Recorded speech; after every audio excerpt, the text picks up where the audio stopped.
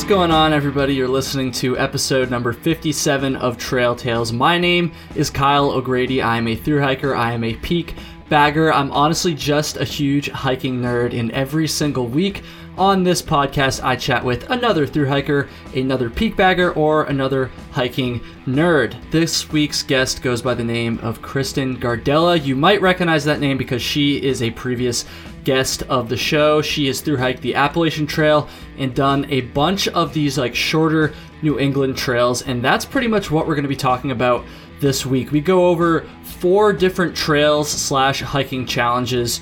We go over the Midstate Trail in Massachusetts. We talk about the Monadnock to Sunapee Greenway Trail in New Hampshire. We talk about the Tully Trail, also in Massachusetts, and we finish up at the end of the episode talking about this thing called the Connecticut Blue Trails Challenge, which I don't really know that much about, but again, we're going to get into it during the episode. So yeah, if you like hiking in New England or just in the Northeast in general, I think you're going to really enjoy this one. A lot of these trails don't really get that much publicity. They're not really super well known. And so I think we were kind of able to shed some light on that. And it was a really, really good time. So Kristen, when you hear this, you've been a long time supporter of Trail Tales. And I really appreciate that. And I appreciate you coming on a second time. And let's do a third one soon. We're going to get into the conversation in just a minute here. Real quick, before we start, I just got to plug all the stuff that no one cares about.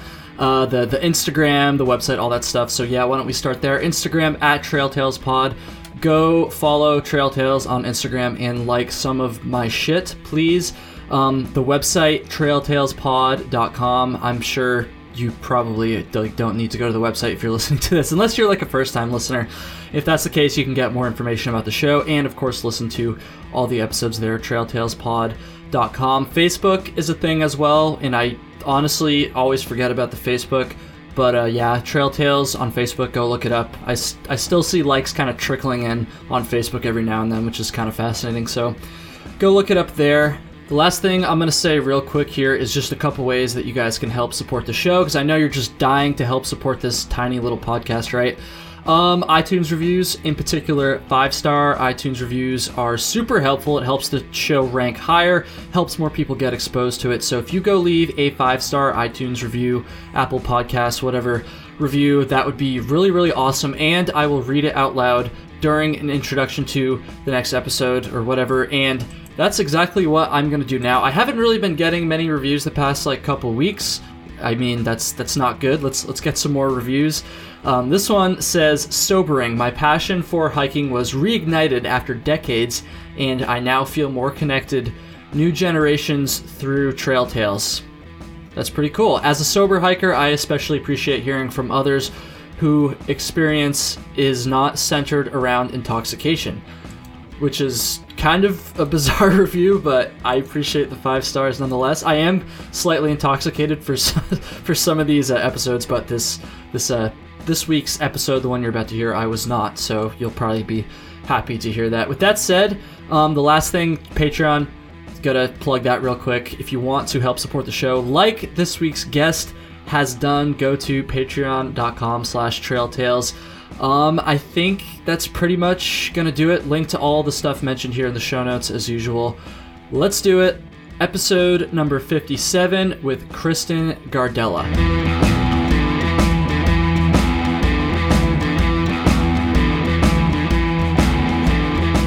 Kristen Gardella, how's it going? All right. Good. This is our second episode. So everybody listening, if you haven't heard our first episode, I just looked it up 2 seconds before we started recording, and I already forget the number, but number 20-something. 26. I got it right here. 26. Published on May 1st, 2019. So it's been a while. And we pretty much had an entire summer's worth of hiking to catch up on here. So yeah, I'm really excited you could come back on. Thank you so much. Yeah, absolutely. Happy to be part of the repeat guest club. That's right. Which there's quite a few of you, which I love.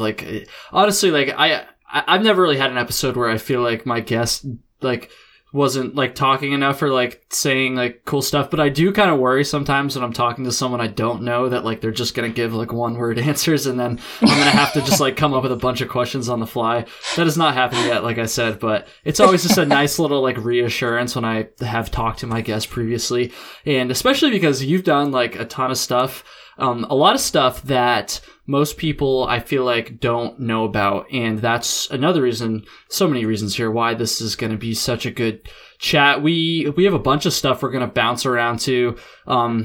There's like two things. I've got this little list in front of me here, just from like the 5 minutes we were talking before we started recording. I already got like a list here. We're going to talk about, or we're going to try anyways. We'll see how far we get, but there's always episode number 3 if we have to, but we're going to try to talk about this thing called the Tully Trail in Massachusetts, which I had literally never heard of until about 2 minutes ago. We're going to talk about the Monadnock to Sunapee Greenway Trail because that's been on my radar for a while. We're going to talk about the Midstate Trail in Massachusetts, and maybe talk about this like Connecticut. What did you say it was called? The Connecticut Blue Trails Challenge. Blue Trails Challenge. Okay, and again, I've never heard of that before. So yeah, we've got a bunch of stuff here. Yeah. With that said, before we like dive right in, Kristen, why don't you just give people like kind of a reminder of like who you are, what you've hiked, and I've been saying the hiking resume thing a lot lately, and I usually follow that by saying that it sounds really douchey to say that, but I'm kind of a douche, so yeah, why don't you give your hiking? All right, I will join resume. you in douchedom. Hi, everyone. I'm Kristen. My trail name is Crispina. I did the Appalachian Trail in 1999, which was the subject of part of our first episode. That's right. I've done the North-South Trail in Rhode Island, the Midstate Trail, the Long Trail, the Coast Trail, Monadnock Sunapee Greenway, some other stuff. And right now I am working on this thing that Kyle alluded to called the Connecticut Blue Trails Challenge. So... a lot of the same Northeast, East Coast trails as everybody else. I haven't yet gotten out to the PCT or the CDT, but who knows? Who knows? We got time. That's right.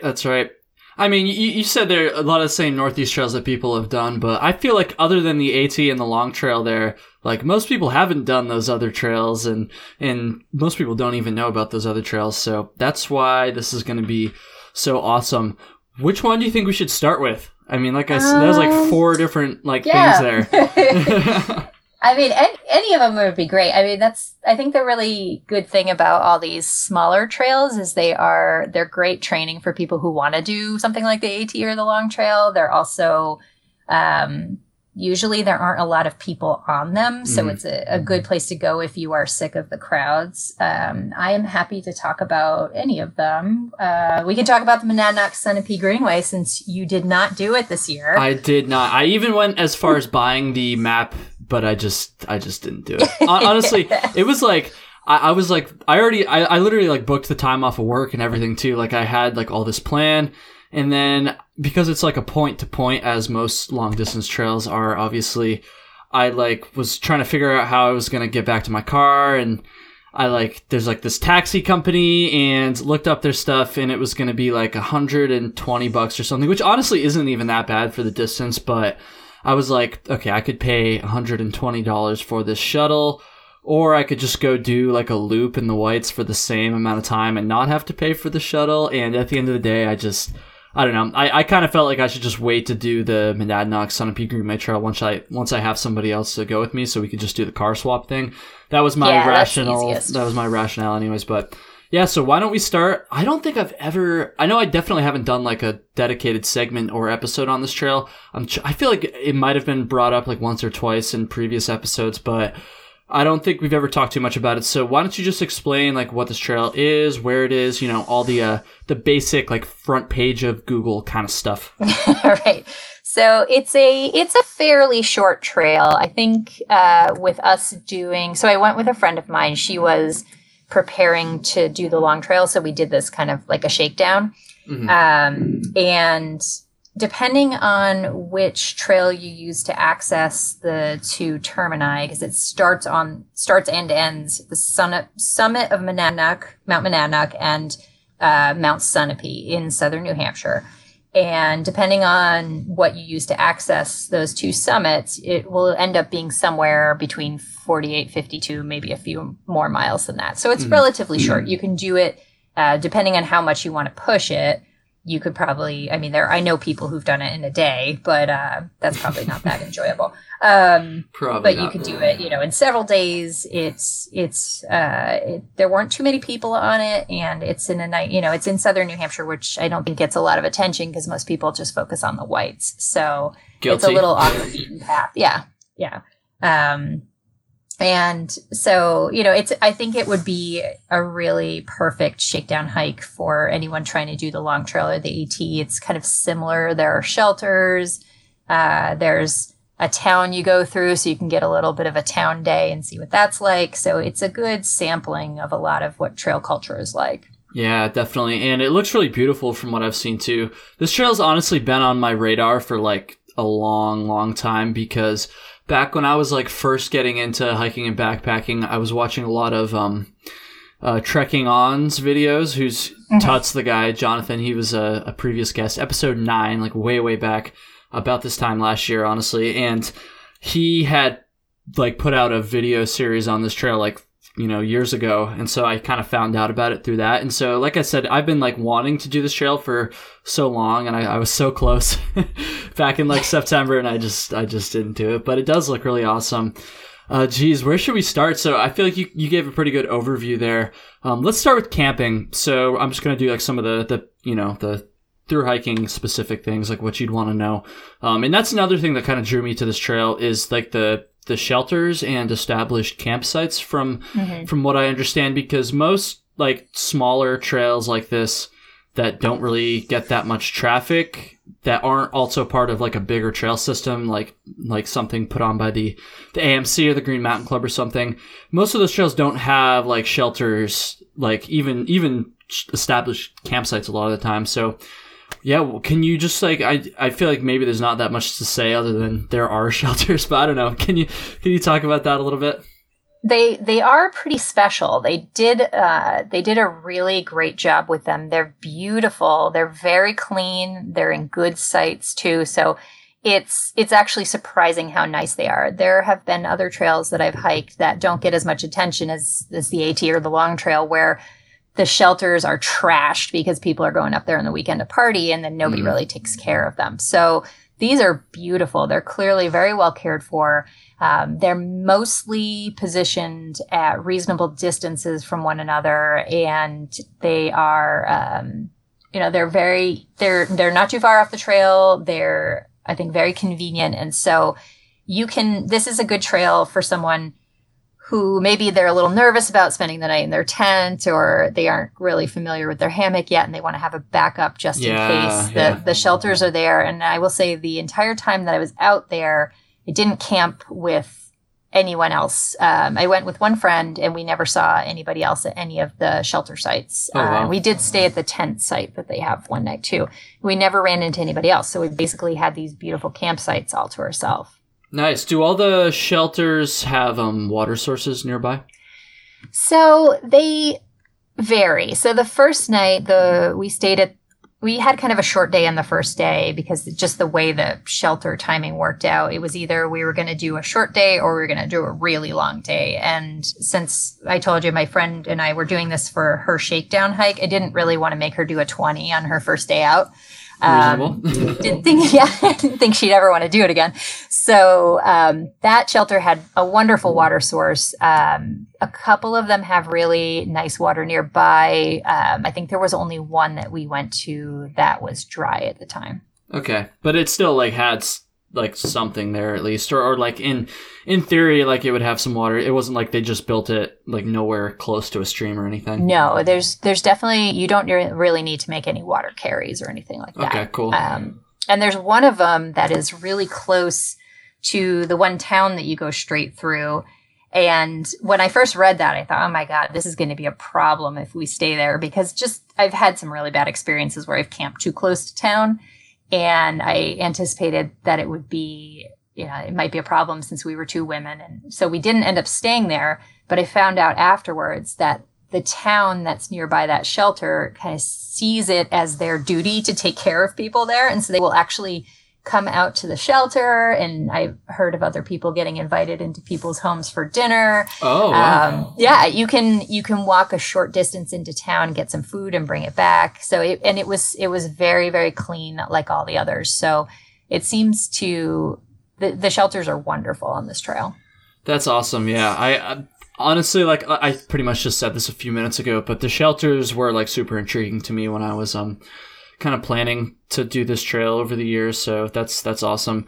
So while we're on the subject of like water, I mean, the West Coast listeners are probably like going to roll their eyes at this one. They're like, Kyle, it's New Hampshire. Like, there's no water problems. But like, I don't know, for like East Coast standards, maybe again, going back to like comparing it to the AT or the long trail, how does like the water situation for the entire trail like kind of compare? Like, is there anything like any dry stretches? Again, East Coast dry stretches, like anything like that? So you mean a mile? Yeah. No, I mean, we never had any problems. I mean, we were there in the spring too, so we probably had too much water. There were a lot of parts of the trail that were very, very wet. You know, if I had run out of water, I probably could have pulled water from the trail itself at times.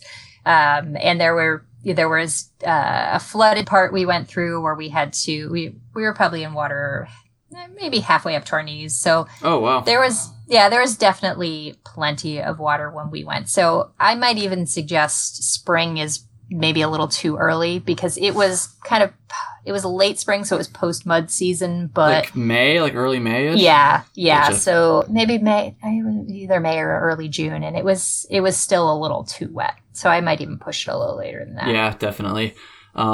Probably fall would be a good time. I mean, that's, to be fair, like pretty much any trail in New England you could say that about, but I don't know. Because from my understanding, you're not really going over that many like super high mountains too. So I'm assuming a lot of this trail is just like, forest walking. So obviously that would lend itself to fall. That being said, I know there are like a couple summits, obviously the two on each respective terminus, but I know there's like at least one or two other ones that you go through like in the middle of the trail too as well, right? Yeah, so you hit some little small mountains in the 2000s, and depending on whether or not you start or finish at Monadnock, that's either your highest point is your first day or it's where you finish. Okay. That is the highest point on the trail.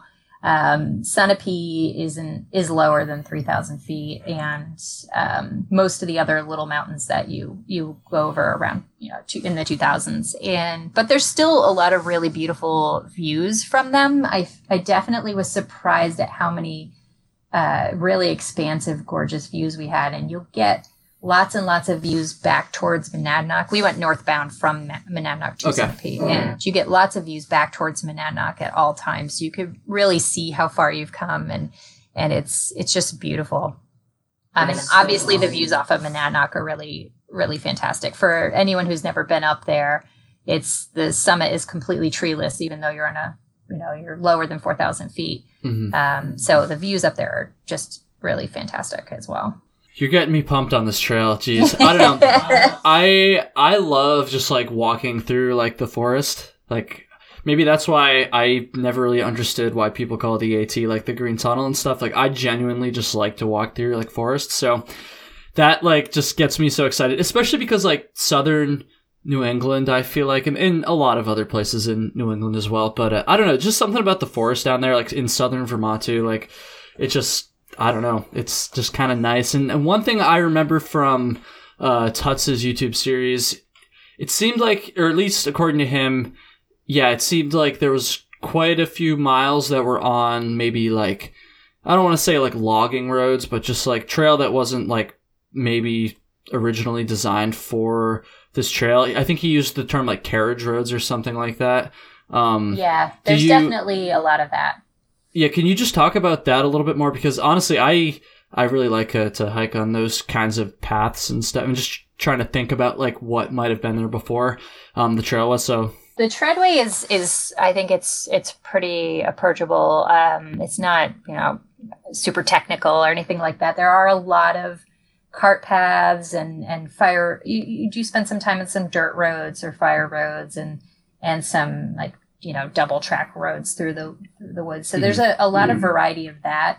It makes it a lot easier. You're not scrambling through single track. So again, if somebody is kind of new to backpacking, this is probably a great trail for them, because you do get some single track trail, you get some roads, you get some cart paths and logging roads. So it varies a lot, and it can be easy to make time too, because you don't have a lot of, there's not a ton of obstacles in your way, and there's not a lot of times where you have to be doing any hand over hand scrambling or anything like that.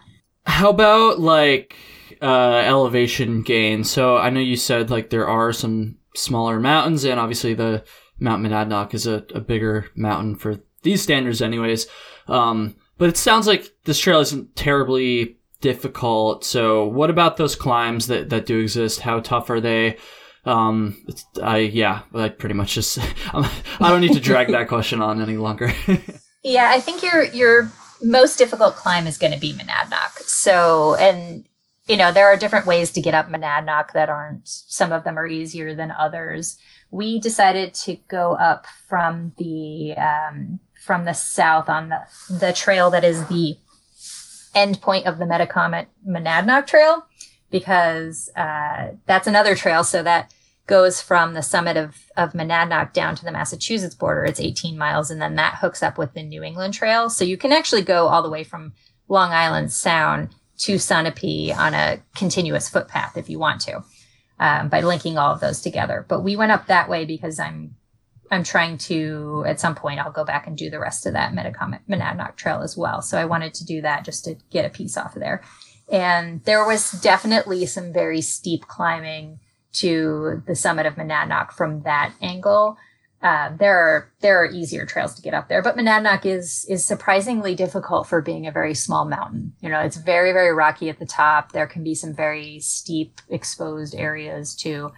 And so it really depends, but that's going to be your biggest climb of the whole thing. So I think the biggest question to think about when deciding to hike this trail is, do you want to finish there with that big, beautiful view, or do you want to get that out of the way on your first day?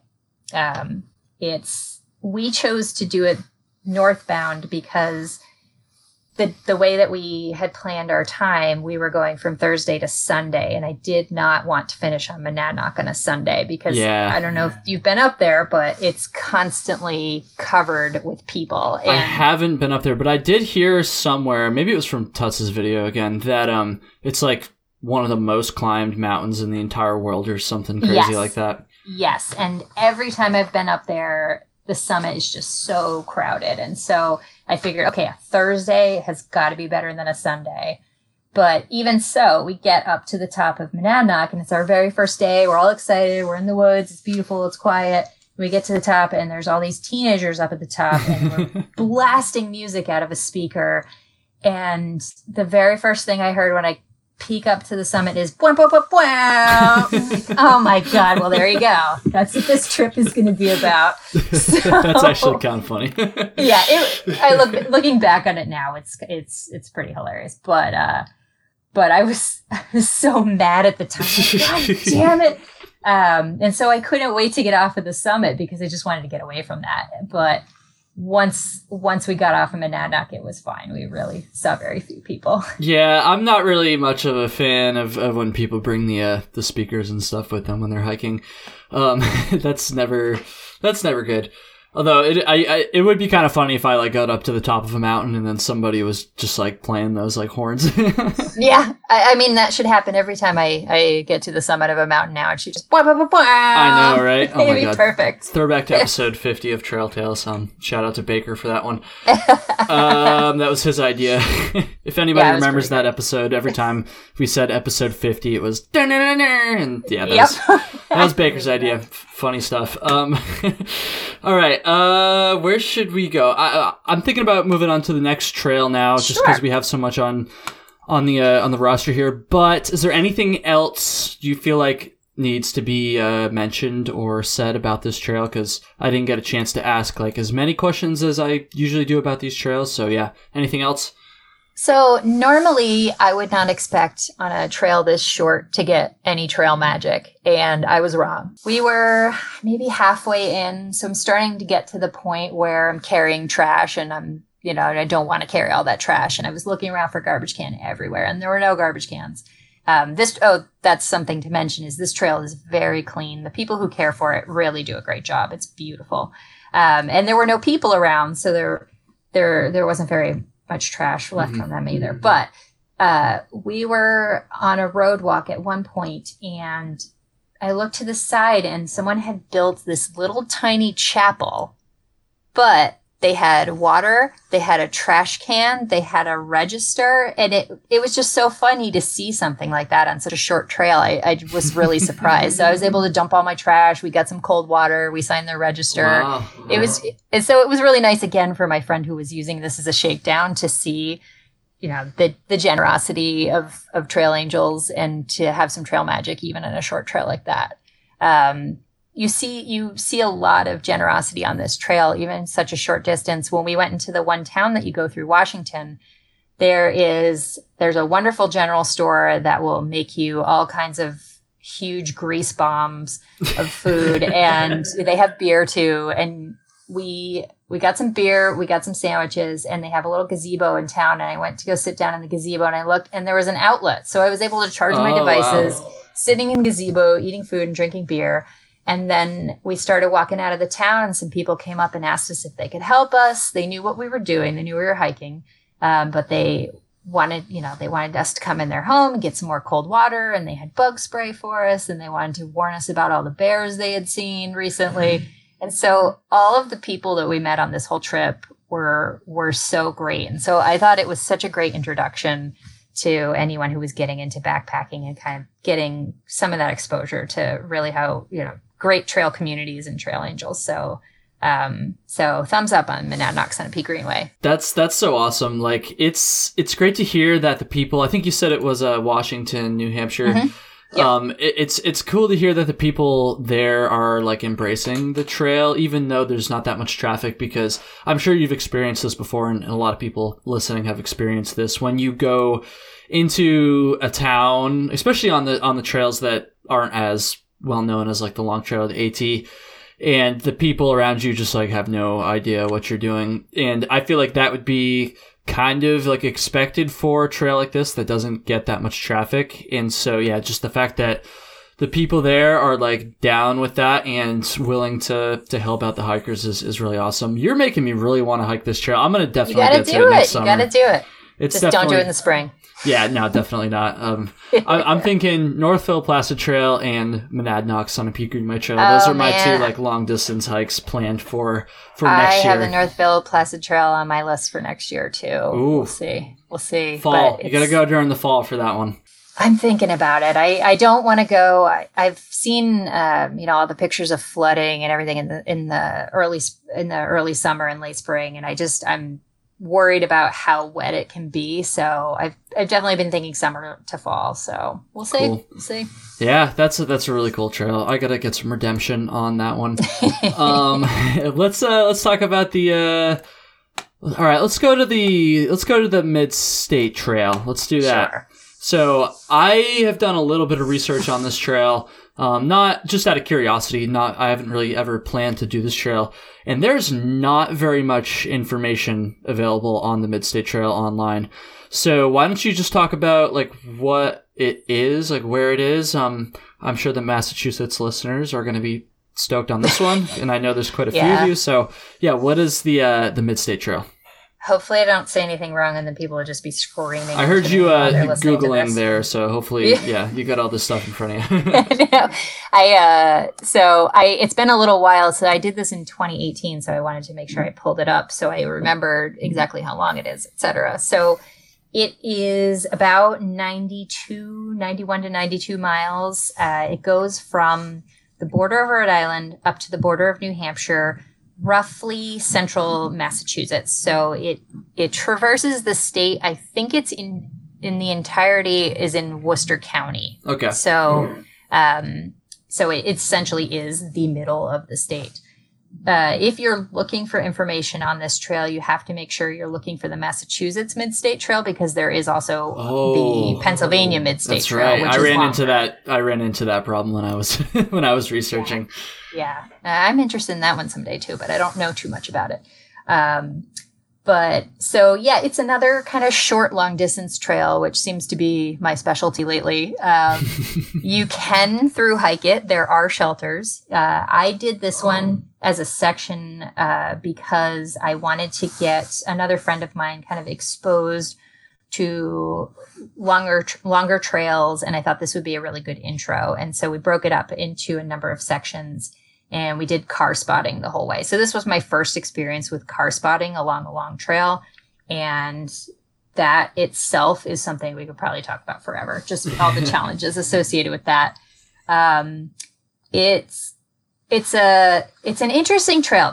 Some of it goes through very densely populated areas. So there were times when we were literally walking through people's backyards. And so there feels like there are a lot of sections where you're next to somebody's house or you're in somebody's backyard. And so, you can imagine going through central Massachusetts. Massachusetts is pretty populated, and especially being near Worcester. I was going to say, like, my first question here was going to be, like, how is there a trail through there? Because, like, I mean, I haven't been there that much, like, central Massachusetts, but, I do know that there's, like, a lot of people there, obviously. So, yeah, like you're just like walking through people's backyards and stuff. I mean, is it like that for I mean, I know you're not literally going through backyards the entire trail, but like, is it like common throughout the entire like length of the trail? The southern part of it more so. Okay. Once you get to the kind of the northern half, it gets a little bit more remote, and there's a little bit more elevation in the northern end of it too. The southern end of it is more flat. There's some rolling hills, and I feel like you have a lot more road walking in that section, and you spend more time in people's backyards in the southern half.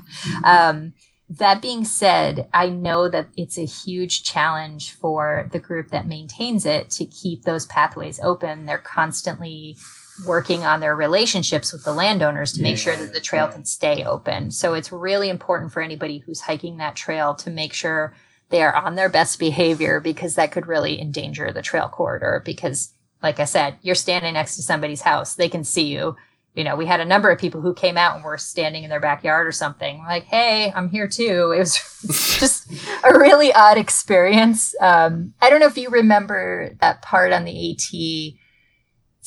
You probably, because it's so close to Vermont. So when you're leaving Massachusetts and you're heading up towards the Vermont border. Yeah, I know where you're talking about in North Adams there. Yeah. Yep. So that part where you go right through the yard, it's like that. You're right next to their house. Wow, so it's so important to be a really good trail steward and to be on your best behavior. So how does that work with camping then? I know you mentioned there was shelters a few minutes ago there, but yeah, if you're constantly, you know, kind of treading on such a, you know, narrow corridor, how does camping work? So I guess we'll start with shelters. How frequent are the shelters on this trail? So there are 5 of them, and there's one right near the Rhode Island border. So there's one right away when you start. So if you're starting from the south, it's not going to do you any good unless you're, you know, getting there the night before, because it's right there. This trail does connect to the North-South Trail in Rhode Island. So if you were doing that as a continuous through hike, that would be a good option, I'm sure, to stay. But if that's your first day, it's not very useful. And then there's kind of a gap between that border and then when you see your next one, just because, like I said, there's so much population in the southern end that you will have to go a little ways to get to the next one. Hang on, let me look at my guidebook here and see if I can figure out where that next one is. So I remember not seeing one for a long time because there were so many roadwalks and you were in populated areas. So it takes a while to get, okay, here it is, Moose Hill. I mean, I think you're already a third of the way in. So how do most people kind of do the camping thing? Like, do people just like try to stay at the shelters, or do people like stealth camp as well? Are there like any other campsites that you know of? there is one other campsite to a tent site. So I think the majority of the people that I know who have done the thing as a through hike have just done big days. Okay. You know, it's not a very hard trail to do. The elevation gain is not huge. Your largest mountains that you're gonna encounter are Wachusett, which is our teeny little ski resort here, but it's beautiful. But is Wachusett, and that is the mountain I think that Philip has spent a lot of time training on. And then there's another mountain right near the New Hampshire border, I've heard it's called Watatik and Watatik. So it's like the most Massachusetts name I've ever heard. But so since there's not that much elevation gain, you can do some pretty big days.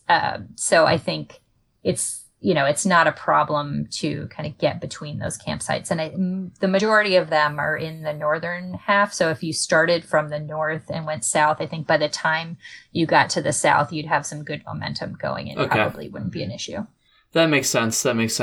I know you said it was like roughly 90-ish miles. That's not like a long trail by any means. So I'm sure a lot of people, especially if they're doing bigger days, don't really need to resupply. But on the off chance that you do want to resupply, or you just aren't doing big days, like, what's, are there any opportunities to resupply?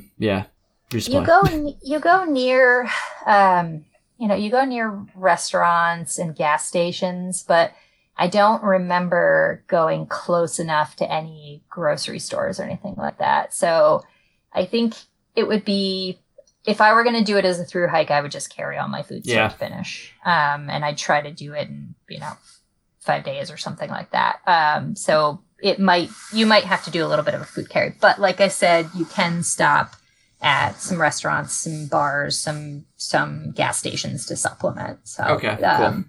Yeah, I don't remember. Since I was doing it as a section, I didn't really think about post offices. That's fair. Yeah, I don't know how close they would be to the trail. That makes a lot of sense. What else should we cover? I literally just did this with another trail like 2 seconds ago, so I should know what other questions. Water. Okay, water. That's probably a good one. Yeah.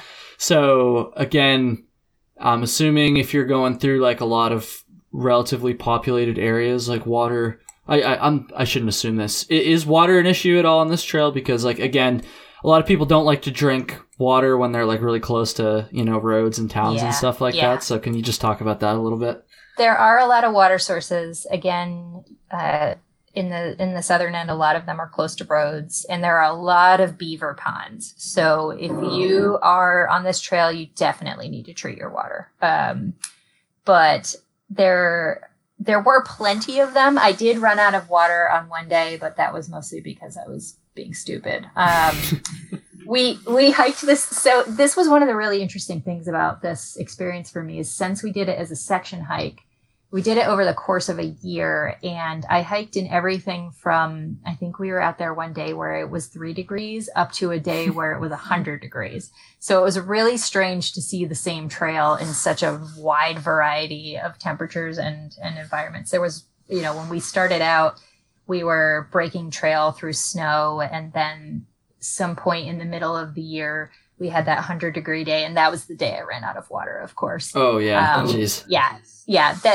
That day was kind of an unfortunate day. We had originally planned to do about 15 miles. I was trying not to plan really big days because, again, this was a friend of mine who was kind of getting her feet wet into this type of hiking. And we ended up doing a 19-mile day because the map, the guidebook we had was an older one, and the map was wrong, and there had been a reload, and I didn't factor that into the mileage. So it ended up being a much longer day than we thought. Ran out of water. I gave my last water to my friend, and then I basically just ran ahead to see how far we were from the car.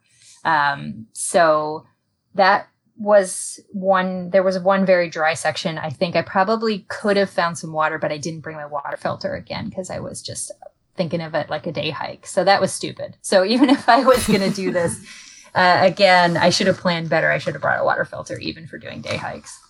Yeah, I always throw my Sawyer just in my day pack, even if I'm just going for a couple miles. So, let's see. That being said, I've never really had to use it on a day hike, but Yeah, never a bad idea. Thing weighs like 3 ounces. Definitely not. So if you're going through a lot of like, private property and on roads and things like that, are there ever times where you're not really sure, like, if you're on trail or not? How, like, well marked and navigable, is that a word? I feel like that's a word. is this trail? This trail is mostly very navigable. They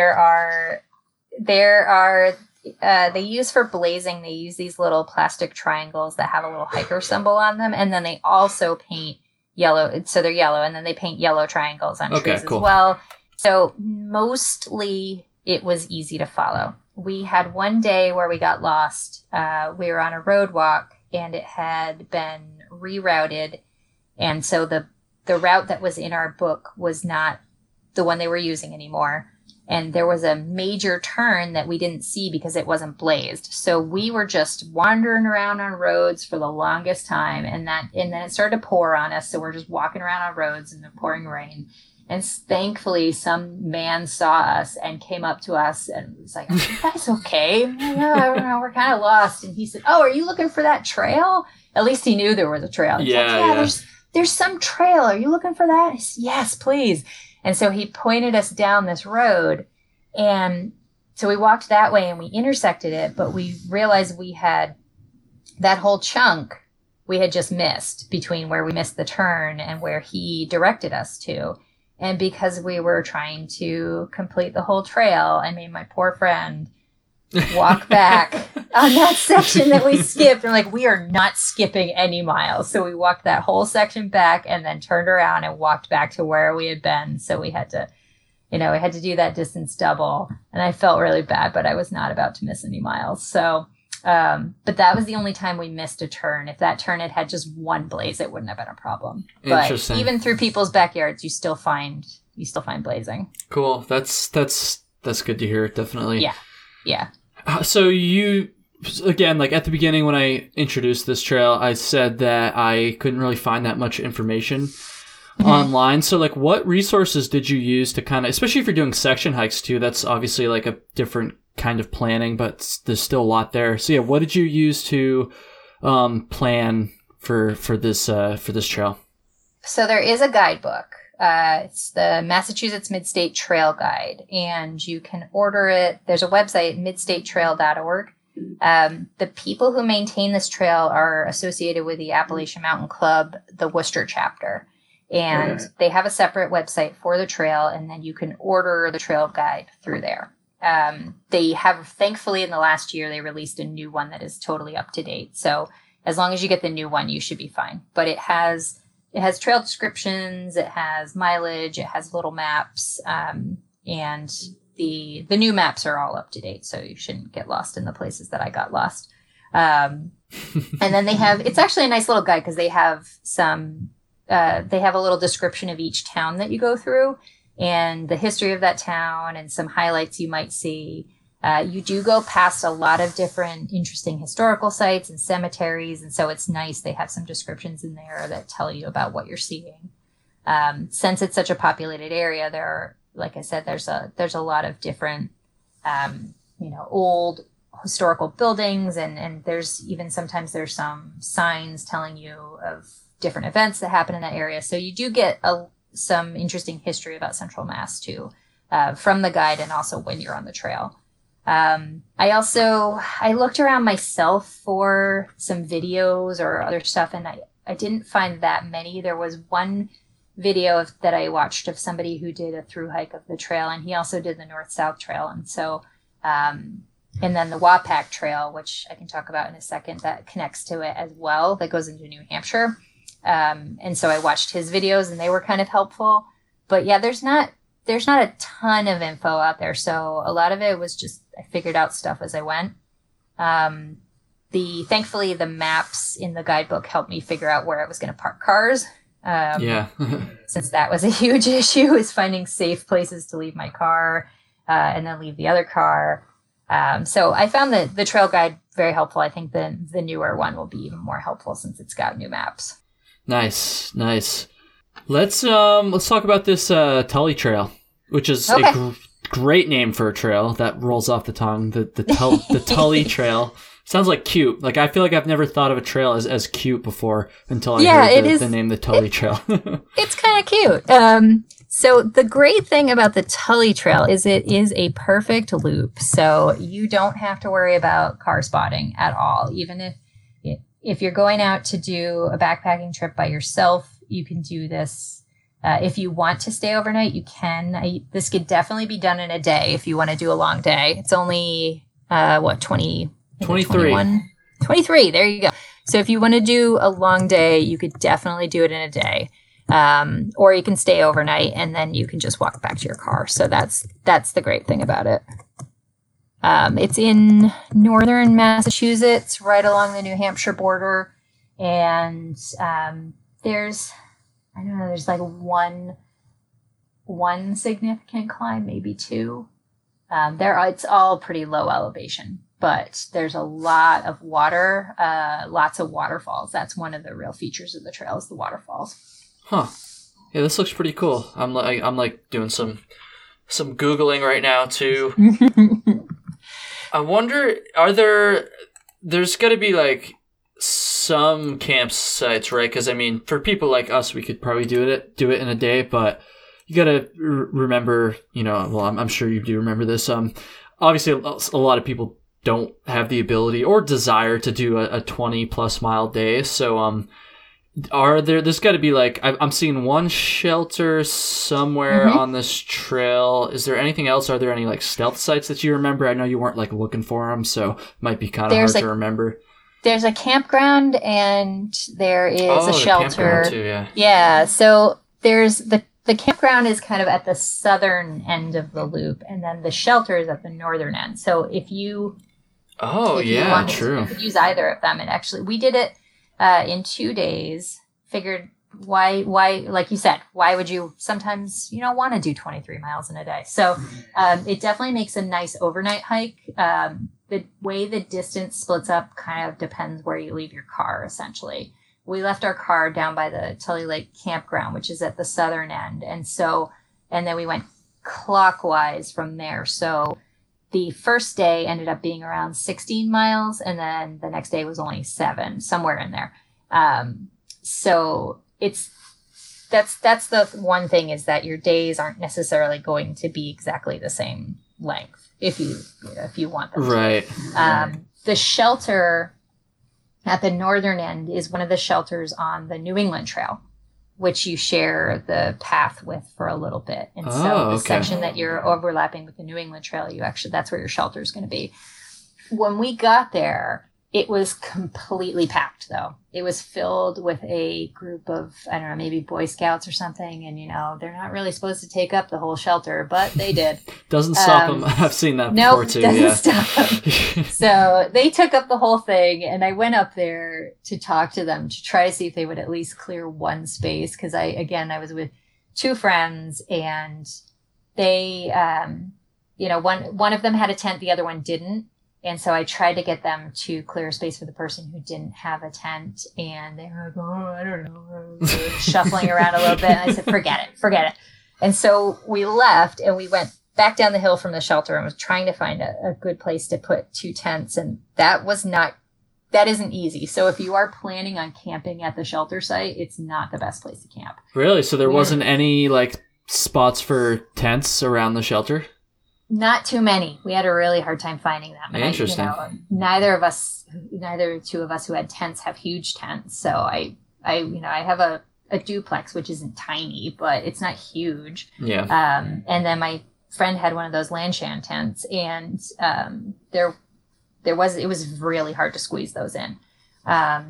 And then I just had my friend who didn't have the tent stay with me because it wasn't worth pushing the issue with the people up at the shelter. Yeah. It was also not in the best condition, but it was in a really beautiful spot. So that's one of the nice things about that. But it was, so we made it through the night. It was really cold that night, but we made it. And, then the next day we got up and we kept going clockwise, and you go by some of the most beautiful waterfalls that second day if you do the loop in that order. So there's definitely there's definitely plenty to see on that trail, even though it's short. It's really, really pretty. Nice. And just from looking at this map here, it looks like water is not an issue on this trail. No, not at all. No. And we stupidly did this trail in April. Oh, wow. That's a very bad idea. We had a lot of fords. There were a lot of bridges that had been washed out. And so, there was one where we had to go through this really raging stream up to our waists. And this was the first time either of my friends, I think, had forded something like that. So I was really nervous about it. So I had to give them kind of the quick rundown on how to do it. In April, it must have been cold as hell, too, the water. Yeah, it was. So then we were soaking wet, too. So that's really great. So we definitely had to ford quite a few little streams and creeks that probably, if you had waited a couple of months, would just be fine. And you just rock hop through them. So don't go in April. See, I'm giving lots of advice on what not to do with all these short trails. Hey, advice is advice. Yes. But there's plenty of water. No issues with water at all. Just from looking at this map, I think that if I were to do this trail, the way I would do it is I would try to get somebody else to go with me, and we'd have to have 2 cars, and then I would break it up into 2 days and then stay at the car campgrounds overnight. Mm-hmm. So you could do 2 full days of hiking and do an entire trail or whatever, but you could still stay at the campground and drink beer and have better food. So you get the best of both worlds pretty much. Cause it for everybody listening, it's basically a big loop, and then there's a road that kind of cuts right through the center of the loop. So you could if you had 2 cars, you could not have to drive very far and still be able to kind of cut the trail in half and make it 2 days. And then the campground's right at the end of the road. So that would be pretty easy. That seems like a fun way to do it. I don't know. Yeah, there's not, you're not going to go through, you'll be on some roads, but you're not going to go through any towns or anything. So yeah, that does sound more fun, because then you could bring your own, you could bring more food and drinks and stuff like that. But because you don't have that opportunity, unlike, some of the other ones I talked about, you're not going to go by a bar or anything like that. So, so that sounds like a good way. If I do it again, maybe I'll do that. Lots of pro tips in this episode. Yes. Yeah. Like I said, don't go in spring, because I'm sure as you're looking at the map, you will see it goes through the Tully Lake flood control area at one point on the eastern side. And so I think a lot of times that section of the trail is underwater. So you just have to be careful, unless you really enjoy, if you're prepping for the Florida Trail or something, that would be a good experience. That's funny.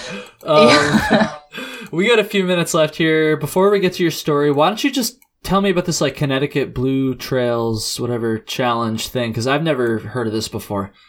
Yes, this is my current project. I'm not sure how long this is going to take.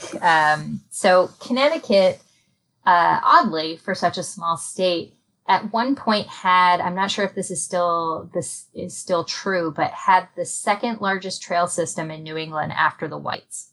So they're not counting all the private trails on land conservancies and things like that. There are 825 miles of blue blazed hiking trails and side trails on those blue blazed trails in Connecticut. These are so there's a classic hiking book for the state of Connecticut called the Connecticut Walk Book. It's put out by the Connecticut Forest and Park Association, which is a very old hiking and land conservancy group, and they maintain those 825 miles of trail.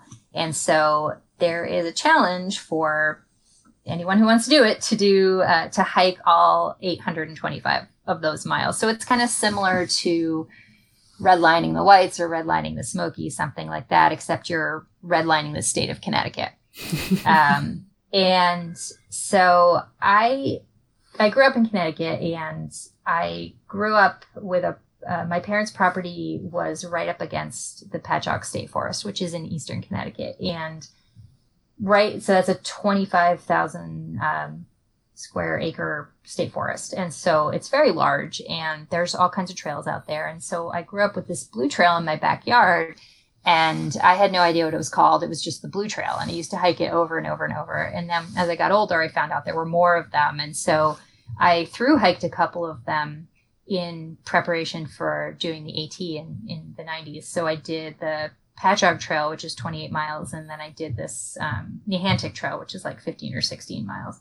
As you know, I did the Nehantic Trail in a day, and then I did the Patchogue in 2 days to kind of get ready. And so I did those, and I didn't really think about the rest of the state. And at some point I bought this Connecticut walk book, and I looked at it and I was, oh my God, there's so many of them. And I was reading the intro, and there is this challenge to hike all of them. And I never really thought about it again until I moved back to Connecticut now in my old age. And realized that I had already done a good chunk of them. And they also count the AT in the mileage because they. Oh, okay. I was gonna ask about that. Yeah. Yeah. So I was like, oh well, I've already got that, and I've already got a couple of these Blue Trails. So what more do I need to do to get the rest of them? And so I started planning it out, and my goal was by the end of 2019 to do all of the trails east of the Connecticut River. So the Connecticut River basically splits the state more or less in half. And the eastern side of Connecticut is a little bit more rural, and that's where I live. So I figured, okay, I'm going to get everything done on the eastern side of the river by the end of the year. And so I have spent this year picking away at all of those trails. You have to do the main trails, but you also have to do all their little side trails. So this creates all these issues of figuring out how you're going to loop those. Yeah. Doing as little repetition as possible. Because when I go out to work on this project, there are times when I end up hiking the same trail 3 times because I have to get these other little loops and side trails off of it. Or there'll be a day where I end up planning out, okay, I'm going to get this little one and this little one and this little one. And I make 7 different stops with my car during the day just to get 17 miles of trail in. So it's been a really different challenge than through hiking. Sometimes it's not that enjoyable because I'm like, oh my God, I have to do this thing. So it feels like that. But just today, before I got on with you, I finished finally doing all of the trails east of the river. So nice. Yeah. So I'm about 350 miles into 825 miles. And I have to figure out, am I going to set myself, do I need to do this next year? Do I need to finish it? I think I'm going to give myself a couple more years because I'm mostly doing this by myself. And so I have to drive to all of these different trails. And the further away I get from my home, the more time it's taking. I mean, there was a day where I drove an hour and a half just to hike a mile and a half. So that, and that's a pretty significant time investment. So I have to kind of figure out how long do I need to do this? And I'm trying, I figure I got to complete it by 2025 at the latest, but I'd like to do it faster, but it really depends since nobody else seems to want to jump in with me. So that's cool though. That's like a cool, like unique type of challenge. And especially because I know you're talking about the driving and stuff, and it is kind of a pain in the ass, but in like the grand scheme of things, Connecticut isn't like a huge state. In fact, I think it's the second smallest state or something like that. Small. So it's pretty small. Like that is cool. Like there's a similar thing here in Vermont. It's the not the end to end like long trail, but it's like called the side to side. So you hike all of the Blue Blazes that are like kind of off of the long trail, and like I don't think like many people do it at all, but like I've been like kind of thinking about maybe doing that someday. And I don't know, I haven't really committed to that, but it's like a similar thing. Like it's not like a through hike, and it's also not like a peak bagging things. You're not reaching the summits of anything, or that's not the objective anyways, but you're still like just covering miles. So I don't know. I think that's cool, and it's definitely a pretty unique type of hiking challenge.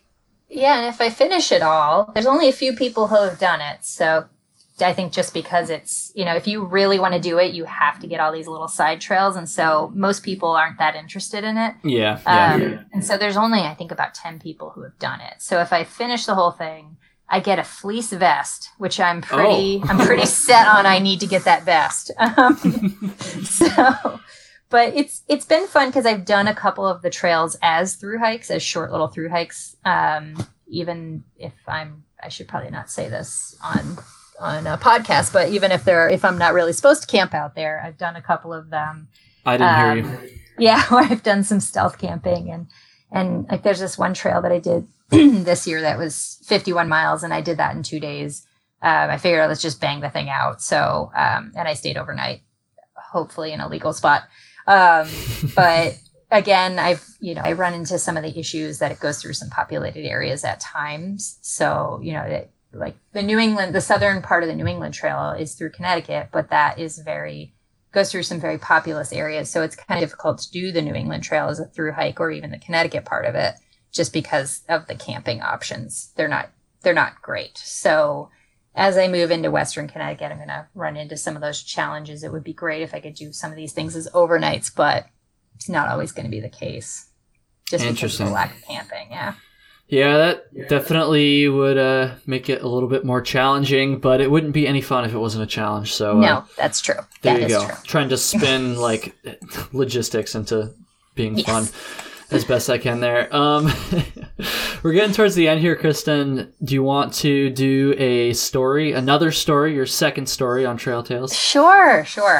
So I have been working on trying to increase my mileage, my daily mileage, because I'm looking at I just discovered the world of competitive hiking challenges. There's this thing called the Allegheny 100 that I'm really interested in, where you have 50 hours to go 100 miles or something like that. And so I'm getting very interested in this. So I've been increasing my mileage. So this summer, I tried to do the North-South Trail again. So for those of you who are not familiar, go back and listen to my first episode. That's right. But it is Rhode Island, the tiny little state. Rhode Island has a long distance hiking trail that goes the length of the state, and it hooks up with the Mid-State Trail if you want to make a longer through hike. But it's 78 miles long. And so last year I did it in 3 days. And this year I said, well, I'm going to do that one better, and I'm going to do it in 2 days. So including the approach trail that I use, it would end up being about 80 miles. And I figure, all right, 2 40-mile days, I'm going to do it. And I had never done a 40-mile day. My day at that point was 32. So, those 8 miles they really don't seem like they should be that much, but they are. So I got dropped off early in the morning, and I was well on my way. By noon, I had 20. And then I figured I went on the longest daylight weekend of the year. I did the summer solstice. So I figured out plenty of daylight, no problem. So I did my 20. I kept going.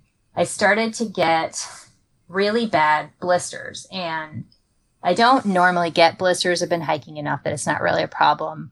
But I was getting terrible blisters. It was so painful, and I'm limping, and I get past 30 and it's getting horrible. I'm like, God, what is going on? This is really not the norm for me. It just seems really out of the ordinary, but I kept going, and I get to, it's getting later in the day. It's probably around 6, and I'm kind of probably around, I'm in the high 30s at that point, getting close to 40, and I'm getting close to the halfway point, which is where I figure, okay, I'm going to stop and camp there. And I got plenty of water because I knew it was going to be a dry camp. And I get to this portion of the trail, which is a rail trail, and I'm walking down it, and I see ahead of me this huge chain link fence across the trail. This is new. I did not expect this. So there's just this, the whole thing is closed off, and the chain link fence goes off into the woods on either side of it for quite some ways. So there's just no way to go around it. And ahead of that was a bridge over a pretty deep ravine that has a river in it. And the bridge is under construction, and there's a bunch of heavy machinery sitting on top of the bridge, and the whole thing's closed off and you can't go through. And at this point, like I said, I'm in the high 30s, and I'm like, what am I going to do? I'm like almost halfway. I've been busting my ass all day, and I look up, and there's a little sign that says, oh, well, if you'd like to get around this, you can do this, essentially 9 to 10 mile road walk back this way and around to the other side. So if I had done that, then I would have made myself walk back to the other side of that bridge because, again, I'm trying to do a through hike. So I would have ended up doing like a 50-mile day. So at that point, my feet are killing me. I said, forget it. I'll just come back and do it at some other point. I don't live that far from here. So I call my dad, and I figured out a way to get to a road where he could come and pick me up. And so I did end up getting a 40-mile day because the whole route I put together ended up being 40. So he comes to pick me up, and he's got a cold beer because, remember, my dad thru hiked the AT with me, so he gets it. So he's got a cold beer and some other stuff, and he takes me home. And I'm really bummed because I really was excited about doing this in 2 days, and it was just really sad. And so I go on Facebook, and I post to this hiking group I'm in about my failed attempt and how bummed I am. And, all these people are saying, oh, but you did a 40-mile day, and that's so cool. And I say, yeah, but I can't believe I couldn't get this done. And some woman comments on my post and says, well, this was the next day. Well, you should probably be pretty happy you didn't finish, because at the end of the trail where it comes out to the ocean at the coast of Rhode Island, there was a massive manhunt the day you were supposed to finish. Oh. They were looking for a murderer in the woods who was camped along the trail. Oh, geez. Wait, what? So there was this guy who had just killed somebody in Massachusetts and fled to southern Rhode Island and was hanging out on the North-South Trail. That's where they found him. Oh, man. And he shot himself, and so they ended up finding his body. So what would have happened to me if that bridge hadn't been out? I would have kept going, and either I would have met this guy or I wouldn't have been able to finish anyway. I'd have gotten like 85 miles and 75 miles and not been able to finish because they had the trail closed. Or I would have finished, and then my husband couldn't have come to get me because they weren't letting any cars into the area because they were looking for this guy. But it would have ended badly no matter what. So this fence and this bridge that was out that wasn't posted anywhere saved me. So Jeez, I'm like, yeah. Man, the trail provides. It That's really so does. Crazy. Yeah. Because talk about like turning a bad situation into like a less bad situation. Seriously, and I look back on the whole experience, and I'm like, I know you just did that episode on kind of spirituality, and I'm not a super spiritual person, but I'm like, I got the worst blisters of my life. Then this bridge was out. Like, something was definitely trying to stop me. Yeah, really. Like, from going any further and getting myself into this bad situation. I don't know. That's crazy. Wow. It's that trail magic, That's gnarly. Do you remember the dude's name? I don't want to give him any. No, I don't remember it. Curious because I mean, I'm obviously up in Vermont. Like, I feel like I vaguely remember like something like that happening around then, but I don't know. Yeah. Damn. Yep. Yeah, on that note, I think we're gonna wrap it up here, Kristen. That was that's so crazy. Thank you for coming on again. Thank you for being like a longtime supporter of the show, a Patreon supporter. I didn't even say that. Yeah, I missed so many chances to plug the Patreon this episode. Thank you so much. I did not buy my way onto the episode. No, definitely not. You were not a Patreon supporter during our first episode, so let's be clear about that. Shameless plug. Yeah, just thank you so much for everything. And we're going to have to do a third one because you talking about the New England Trail, another trail I know absolutely nothing about, has got the gears turning. And I'm like, that would be a good episode. Again, lots of people that listen to this show are from Massachusetts and the other places around New England, New York as well. So yeah, we're going to have to do round 3 at some point. Well, yeah, and if we both do the Northville Placid Trail, we can actually talk about you successfully completing it. And knock on wood. Hopefully. I think that's going to do it. Do you want to plug like your social media, any of that stuff? Sure. The only thing I have Facebook, but it's mostly just to be in hiking groups. Do not send her a friend request, people. Yes, don't. I won't answer it. But so I'm on Instagram as Mrs. Von Jazz Hands, which is just MRS Von Jazz Hands. If you would like to find me, I am posting updates from the Connecticut Blue Trails Challenge, and I also post all kinds of other stuff from all my hiking adventures. So if you're interested in short, long trails, you know where to find me. That's right. Cool. Thank you so much, Kristen. Thank you to everybody listening as well. There's going to be no episode next week because it's going to be Christmas. So, yeah, thank you and have a good one.